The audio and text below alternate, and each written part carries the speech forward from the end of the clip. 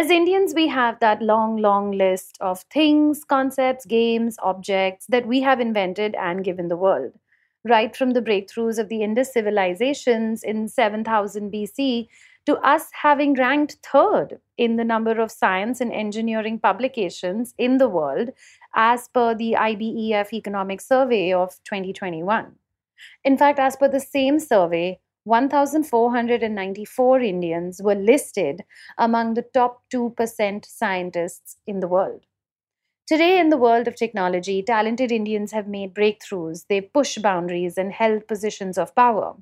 After all, we have the third largest scientific and technical manpower in the world.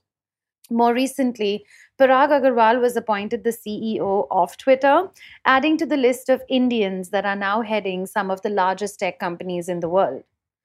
But amongst these lists, some are household names, and some are people who have made very big breakthroughs, but they haven't got the visibility that they should have. This is the kind of episode that you want to share on WhatsApp with your friends and your family and let them know about these unsung Indian heroes and how they have played such a pivotal role in the kind of technology you use every day. My name is Frisia. This is WAC, a podcast where no topic is off bounds. And today we will expand your mind and introduce you to these men who realized that innovation is where imagination meets ambition. The father of fiber optics, Narendra Singh Kapani, was named as one of the 7 unsung heroes of our century in research and development by Forbes magazine. Charles Kuenkau won the 2009 Nobel Prize in Physics for his work in the field of fiber optics communication. But it was unfortunate that this recognition was not given to Mr. Singh. 12 years earlier, it was Narendra Singh Kapani who demonstrated for the first time that light can be transmitted through bent glass fiber, just not the kind of distances that Kau was able to demonstrate. It will always remain a debatable issue as to why Kapani couldn't get the Nobel Prize. But his son says, our father will always be remembered as someone who provided a broader base for the usage of fiber optics. In fact, Singh was the first one to even coin the word fiber optics. Mr. Singh went on to do a lot of community work, building and preserving the largest collection of Sikh art, and had more than 100 patents in his name. It was only in 2021 that he was awarded a Padma Vibhushan posthumously. The father of the Indian supercomputer. Now, while he did not invent the world's first supercomputer, Professor Vijay Bhatkar was made to come up with one just for India. Why?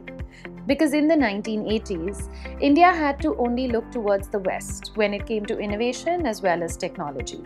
Rajiv Gandhi was hell-bent on us having a supercomputer so that we could read into weather patterns and accelerate our growth in agriculture. But the US refused to give us one. They believed that we might use their supercomputer, called as Cray, to develop missiles and nuclear weapons instead of just reading the weather. So to lead the project, Rajiv Gandhi turned to a man who hadn't even seen a supercomputer in all his life. But Vijay Pandurang Bhatkar was sure. He was sure that he could build it in lesser time than trying to import the Cray and in true Indian style at a lesser cost.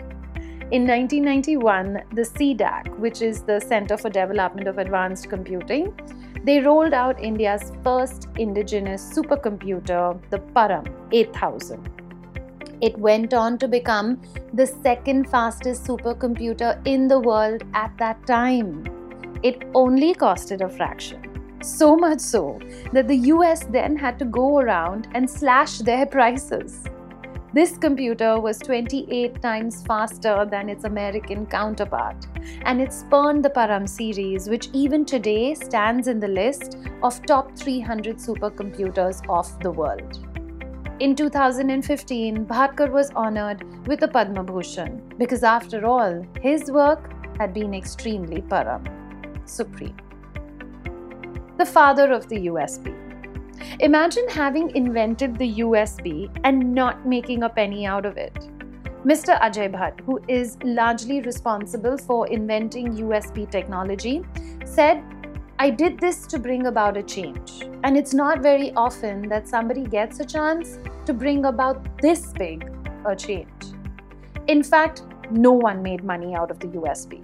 Now that is because Intel, who owns all the patents to the technology, they decided to make it open and royalty-free from the beginning. Bhatt first pitched the idea of the USB to tech companies like Apple and Microsoft in the early 90s. But finally, it was Intel, where he was working, who backed it. It took him 6 long years to get his colleagues at Intel to crack the functioning of USBs. And today, USBs are like 400, 500 times faster than their original father. In the current market, there are over billions of USBs, and Bhatt may have in fact missed out on a chance to make hundreds of millions of dollars. But till today, he believes that his contribution to the overall computer industry is what makes up for it. The father of Pentium. Vinod Dham was born in Pune, and after graduation, he went to the US with $8 in his pocket. When Dham had joined Intel, it had a $1 million revenue. By the time he left in 1995, Intel's revenue had soared to almost $16.2 billion because he had led the development of the world-famous Pentium processor. Dham was always thinking ahead, and after his stint at Intel, he moved on to produce a massive merger, the K6, which for a short while was the fastest processor in the world. It was the first time ever anybody had even beaten Intel at its own speed game. It allowed PCs to be sold even cheaper for the first time ever, less than $1,000. At that time, only data could transfer via the internet, and he was very instrumental in building a new chip which would support voice. And that's how we got VoIP, which is your Voice over Internet Protocol, among the first in the world at that time. Basically breaking it down in layman language, making calls over the internet. The father of India's computer and IT revolution. Sam Pitroda was born in Odisha, but after completing his master's, he went to the USA. While he was there, he invented the electronic diary in 1975, because of which he is regarded as one of the earliest pioneers of handheld computing.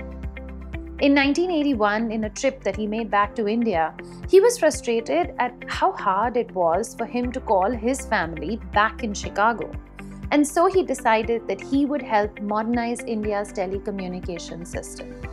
So much so that he gave up his American citizenship so that he could work with the Indian government.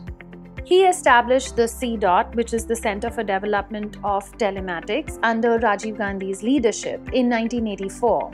And he went on to revolutionize telecommunications in our country with the setting up of PCOs. PCOs were set up in every nook and corner, and that quickly brought in cheap and easy domestic as well as international public telephones all over the country. Somewhere along, I feel like this spurned a series of events which has eventually led us to where we are today, where our population has access to anything and everything at their fingertips, whether they live in urban or rural India. I truly do think that these men could have got so much more recognition for the kind of work that they had done. In fact, they laid down the foundation bricks for a lot of the technology that we do use today. I'd love to hear what you have to say about this episode. I say this so many times, you can even watch the video version of this episode on my YouTube channel, and I've got all my social media handles that are in the description as well. Would love to hear from you. My name is Freesia. I'll catch you again very soon. Ciao. Thank you for listening to this episode of WACK. To make sure that you don't miss out on a new episode, subscribe to and follow the show on this app right now.